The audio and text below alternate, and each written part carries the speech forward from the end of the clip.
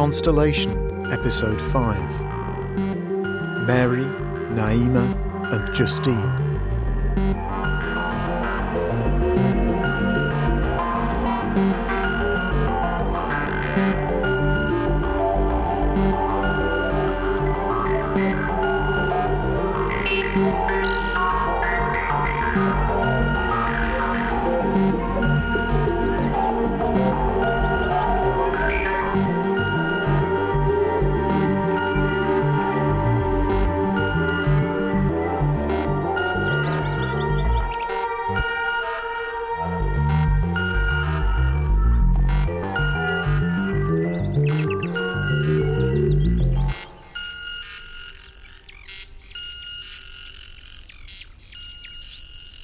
Mary is skiving off. She'd got up for an early morning meeting with Malaysia, then heard that it had been cancelled. God, she really needed some time on her own. Tim and Yannicka have been on holiday all week. Holiday, which meant more time at home, annoying each other. They'd been planning to visit Mary's mum in the UK, but that wasn't going to happen. Tim had been mardy ever since his dad phoned earlier in the week. He'd been annoyed that Mary let Tim go out at all. They hadn't even told him about the graffiti incident. But Mary knew that if Tim still lived in the commune with his dad, there would be zero control. And she'd had an argument last night with Yannicka about the Corona app. Mary wasn't having anyone following her every move. Yannicka called her antisocial. Yannicka had had the last word. Did Mary maybe trust Google more than the Dutch government? They were tracking her every move too, and not even anonymously. Obviously not. Yannicka was right as usual. The big tech companies were more powerful than states these days, and less accountable.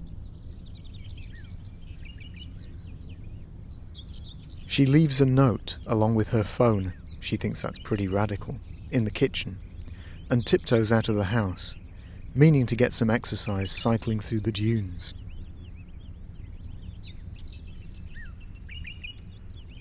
It's still early, so there are only a few people about. In a couple of hours, the cycle path will look more like a busy motorway.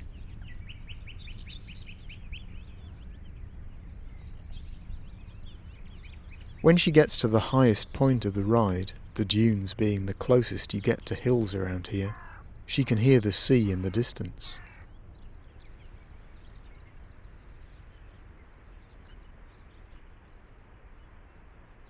It sounds different these days, she thinks.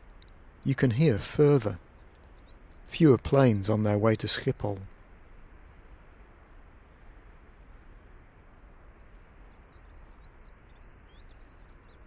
The sea is calling her. She needs to feel the sand between her toes, smell the salt. And when she gets onto the beach, it feels great. She takes her shoes off and paddles, flinching at the icy water. She doesn't come here often enough, but when she does, it's always like coming home. She'd grown up looking out at a beach just like this one. Their house was right on top of a hill, looking out over the Irish Sea. There was an island in the distance, but it was the Isle of Man, not Ireland. Once Mary had actually seen Ireland, when a mirage bent the light over the horizon, the land swelling up in the sky above the Isle of Man. As a kid, she used to stand for hours in the window, looking out at clouds and birds and sunsets and storms and waterspouts.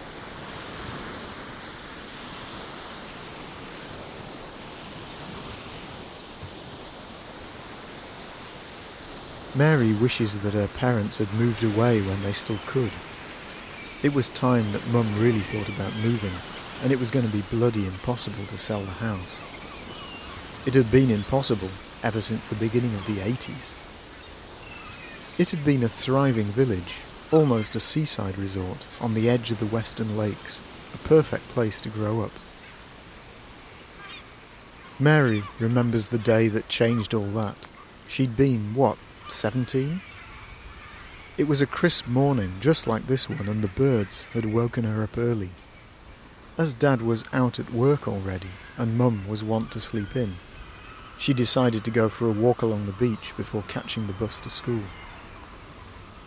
She snuck out of the gate, across the road, and climbed over the fence.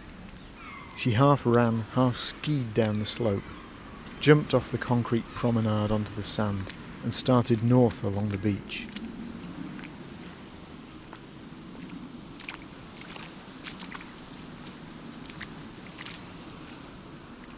Mary had always been a collector, a beachcomber, a tideline scavenger, walking with her eyes to the sand, following the last line to be deposited, always the most interesting, the freshest of the parallel, undulating lines of seaweed, flotsam and jetsam and dead things.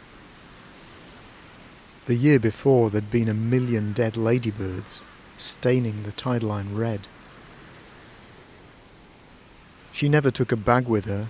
Maybe that was self-preservation. She only brought back what she could carry in her hands or pockets. A few red round stones, a smelly sea urchin, and a strangely gnarled piece of wood were enough for one trip. Sometimes there was a decision to make, an exchange with the beach itself. "I'll swap this spiky fish head for your peacock feather, thanks." When she returned home, there was the ritual of sniffing and washing, and if the treasures still stunk, then they were banished to the bin. This was the arrangement, otherwise her foundlings couldn't enter the house. Sometimes she picked up something that caught her eye and then vowed to continue in that vein. Bright yellow plastic fragments, blue string, whole limpet shells, shiny metal objects, whole starfish, objects with letters or numbers on them, mermaids' purses, or smoothed green glass, until she had enough to carry. Mary the Magpie was one of her nicknames, nicer than Gannet, named after her sometimes hysterical laughter. That day, though, she wasn't picking up anything. Catching the school bus smelling of old sea urchin was asking for trouble. She had her eye on a bright orange object in the distance. It was a long way away, but she still had time. It was a boat, she realised. As she got closer, she saw that it was an inflatable dinghy, with 3 people standing around it. They didn't see her approach, busying themselves with ropes and plastic boxes of stuff, and when she called "Higher," they turned around, shocked, hurried, worried. A gaunt man, still young but with greyish hair and a beard, and 2 women. The one who had long red curls and a friendly face, when she got over her surprise, smiled at her. "Where are you going?" asked Mary. "To the Windscale waste outlet." "Why?" "To block the pipeline. Do you know they've been dumping dangerous radioactive waste out to sea for years?" Mary thought hard. "Well, some people say that. There are rumours, but most people around here, they don't believe it, I suppose because their dads work there." "Exactly, and we're Greenpeace, and we're going to put a stop to it." "Greenpeace, wow, cool," said Mary. "Can I come?" "I don't think that's a good idea," said the man, laughing now. "It's dangerous. We'd better get going." "Cool, can I watch?" asked Mary. "You'll see it on the TV news tonight, but sure, and you can give us a hand pushing the boat out if you like." Mary helped drag the dinghy over the sand.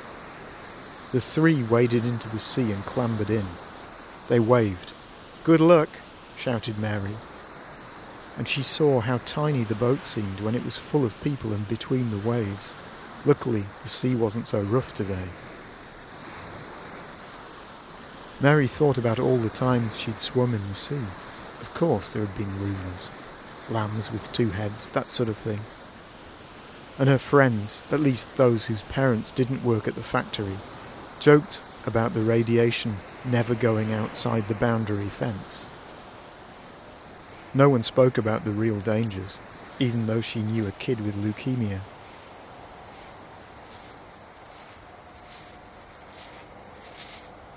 In the distance she could see 2 men with something, maybe a camera.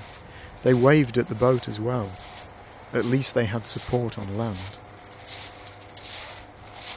The boat made slow progress along the coast as she walked further along towards the power station.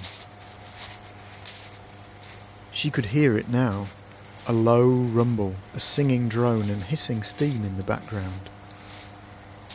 She'd been there once with school. They'd walked through the giant turbine halls with fingers in their ears and had been told about how safe it was. At school, they taught a lot about nuclear power. Most of the kids who didn't leave to study ended up working there. And those who went to do science at uni all came back too. Everyone called it the factory, as if they just made cakes or shoes. In fact, one of her friends whose dad worked there said that when she was small, he told her that he worked making clouds at the cloud factory. A bit further along, she climbed up onto a concrete block covered with barnacles so that she could watch the boat. The boat looked tiny and fragile, sometimes disappearing behind the waves.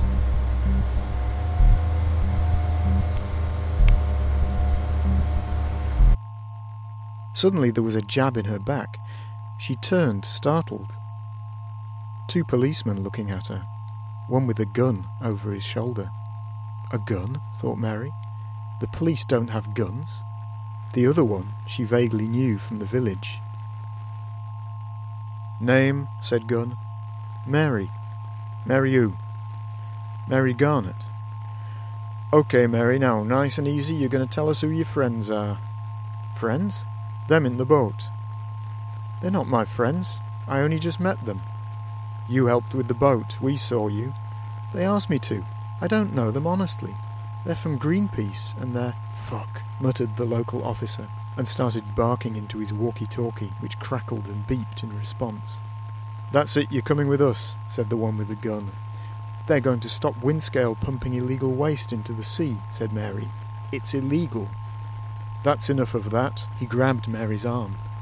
Mary thought quickly. Something was going very wrong. She took a deep breath. I'm not going with you, with that gun. I'm on the beach. It's a public space. I'll go with him to the police station in the village if I have to.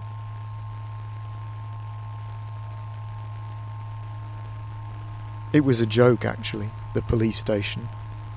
A bit like the tennis clubhouse, but with cells, she thought, as they locked the door behind her. Mum would come and get her, she thought. She sat down and started crying. She must have fell asleep, because suddenly there was a commotion outside and she heard Mum's voice, or rather a mum putting on her best theatrical, outraged parent voice. How dare you! Innocent girl, out for a walk? Mary listened with pride as Mum wound the police officer round her little finger and realised how lucky it was that she'd ended up here and not at the factory. Mum had been stern with her on the way home, but when they got in she gave her a hug and told her she was proud of her. They'd all stayed up to watch the late news. Actually, there was nothing on the news that night, total media silence. But still, that day was the start of the downfall of the village.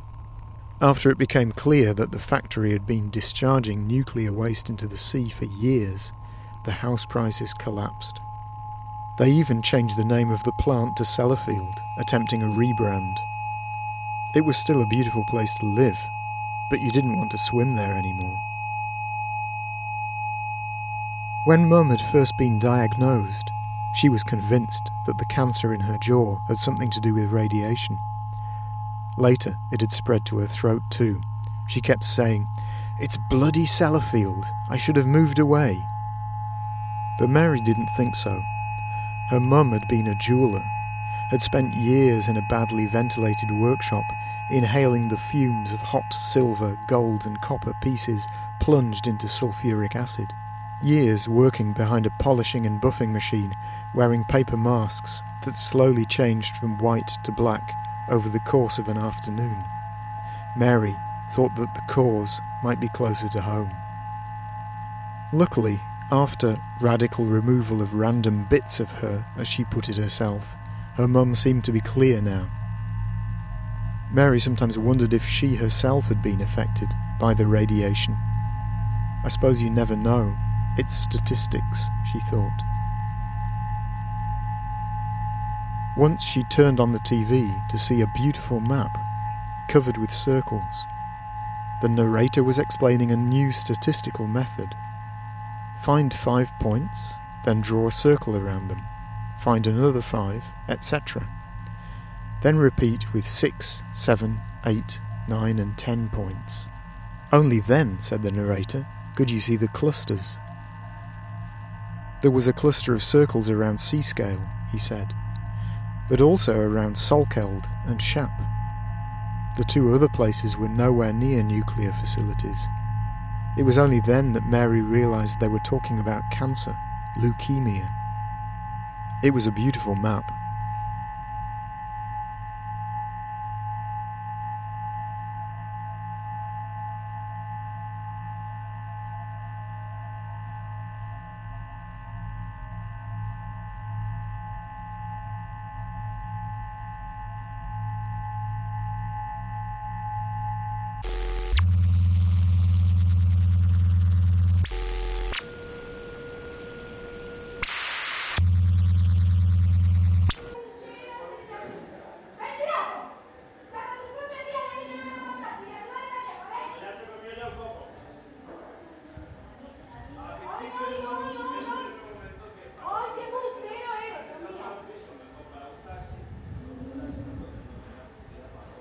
Naima is sitting looking out at the courtyard.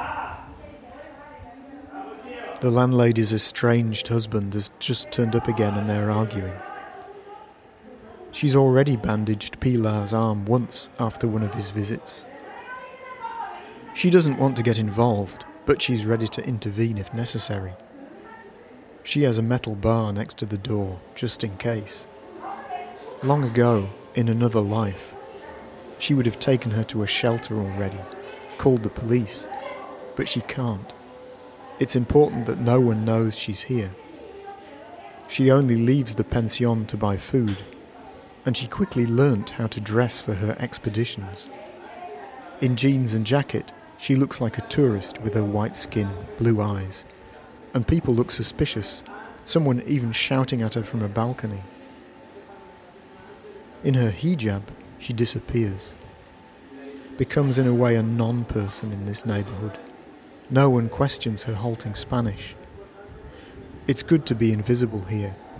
Everyone is tense, and she's seen the police beating people in the street for no apparent reason. In Morocco that would be almost normal, but she was shocked to see it happening here. She'd thought that it was a nice idea to spend a little time in Madrid on her way back to the UK, just to hang out in a bar and order a fino with a tapper of Mohammed or something. Bloody bad timing. She's been stuck here for weeks. The last time she was in Madrid was years ago, right at the end of the 80s, in a hotel that was kind of a palace, Palacio de los Duques de Algo. Of course, it was all part of the show to stay in a top hotel. She'd seen the advertisement.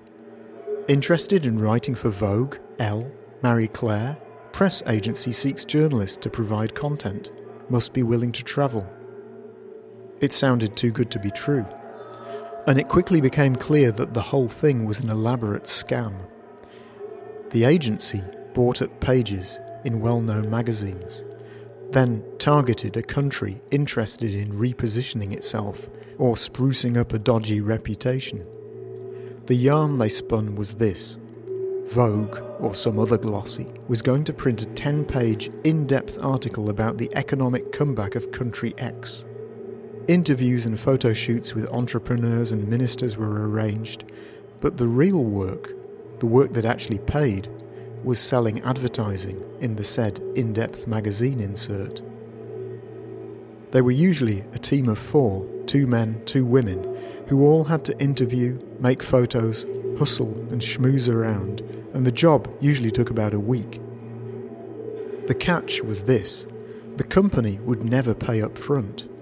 Everything except their plane tickets was done on credit. Their own pay was in fact commission on the advertising income. Usually it paid absurdly well. But in Madrid, it had all gone tits up. However hard they tried, her colleague had even interviewed the king. They couldn't get the government or the bigger businesses to commit to buying space, and their bills at the hotel were mounting up rapidly. They all kept up the pretense, but they were getting really irritable, arguing with each other. This had happened to Naima once before in Zimbabwe. They'd managed to get away, but only just, and Spain was much better connected. The other three were going to take an early morning plane, but Naima had other ideas. She'd had enough of the scam of her colleagues. She was fed up with cozying up to dictators or their mates. She didn't have anything to go back to really in the UK, and obviously she wasn't going to get paid. She managed to get through to Mahmoud on the phone. She hadn't seen him for 2 years. Then she'd taken her bags to the Atocha train station, caught the night train to Algeciras and the boat to Tangier. And, although she didn't know it then, that was the beginning of her new life.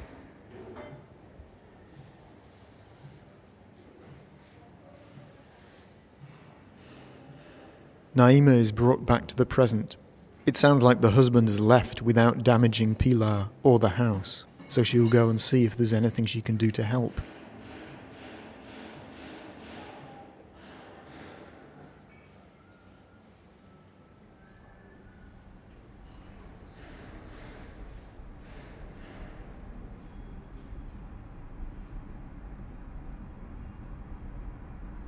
Back in Brussels, Dave had asked Carl if he knew if his neighbours were okay.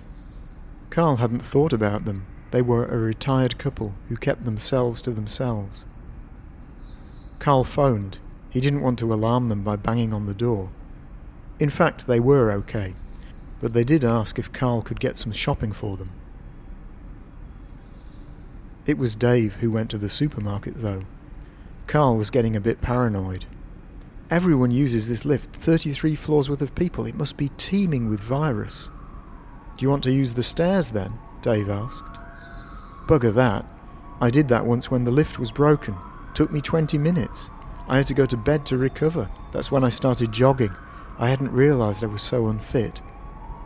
Dave takes the neighbours the bag of groceries, fresh vegetables mostly.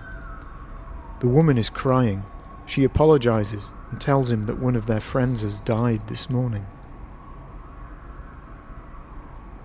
When he enters Carl's flat, Carl is on the balcony, looking down at 2 ambulances that have just turned up.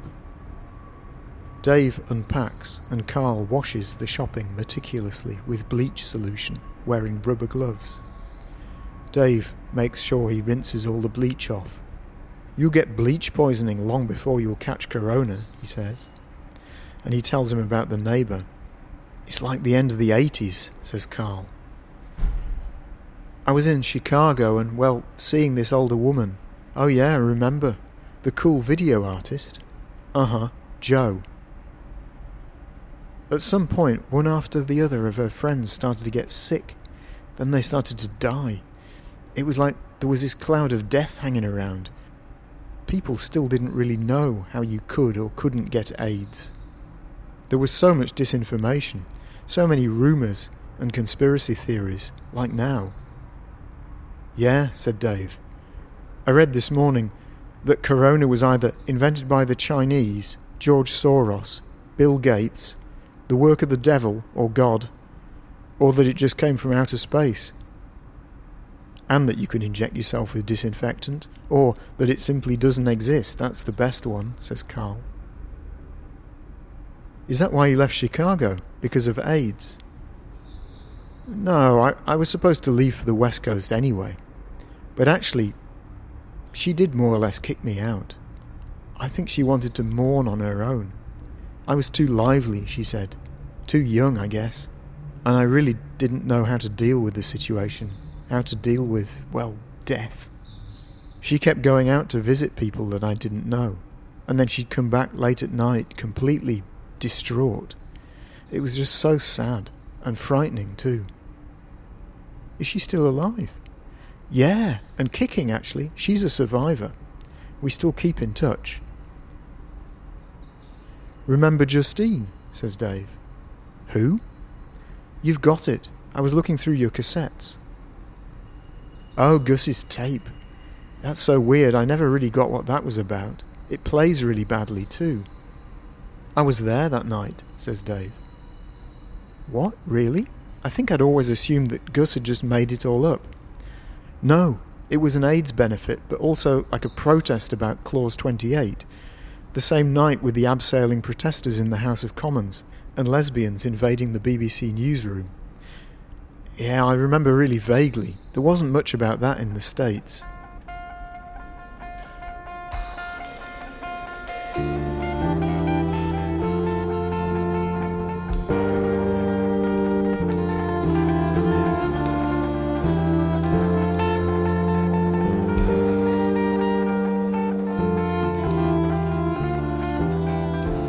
So because Clause 28 was a law against promoting homosexuality, and they were going to ban books from libraries and schools and stuff, Gus thought it would be a good idea to read a banned book. And for some reason, he picked Desade's Justine, along with live music. Actually, I think it was the last time he ever performed live, because not long after that, he had his acid flashbacks, asked Carl.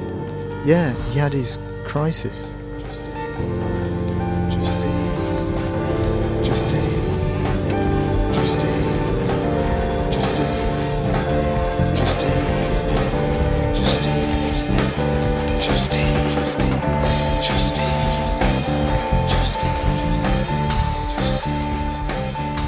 It was a good job that the band were on last, because after about 30 minutes, the audience started to realise that Gus was planning to read the whole book. Chapter 5. The musicians had prepared some themes, but otherwise it was all improvised. Oh, monsieur, in the light of such principles, the miserable and therefore perish. Does it matter? We have more subjective fronts that are needed. Given the mechanism's elastic capacities for production, the state can easily afford to be burdened by fewer people. But do you suppose children respect their fathers when they are thus despised by them? And what to a father in the love? Some of the musicians stuck it out. Some came and went during the evening.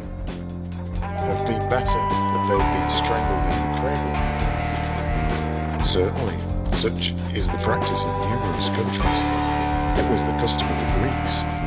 It was a band without a name. Friends who played in other bands who got together to jam every weekend.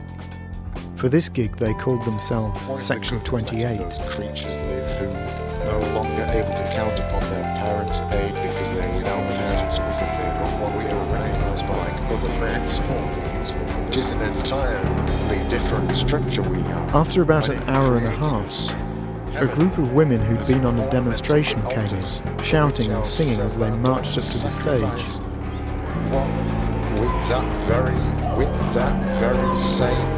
Some of the musicians thought they were being attacked and ran off. That same membrane which lies your temple of Venus, we are in that sector, certainly. The women from Amazons International had just started unrolling a huge banner when two bouncers rushed up to try and drag them off.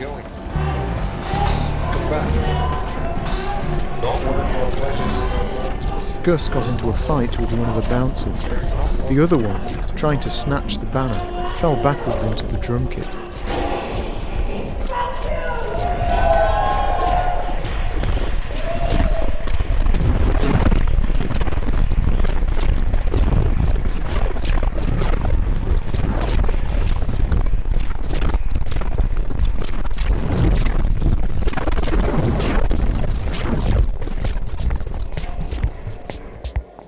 Everyone left the stage, but a drum machine just kept on, playing really loud.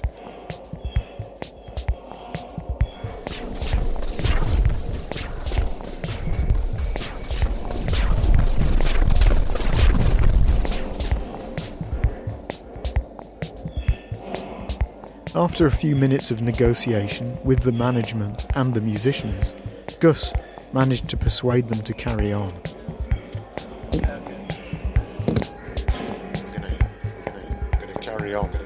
Yeah, yeah, yeah, yeah.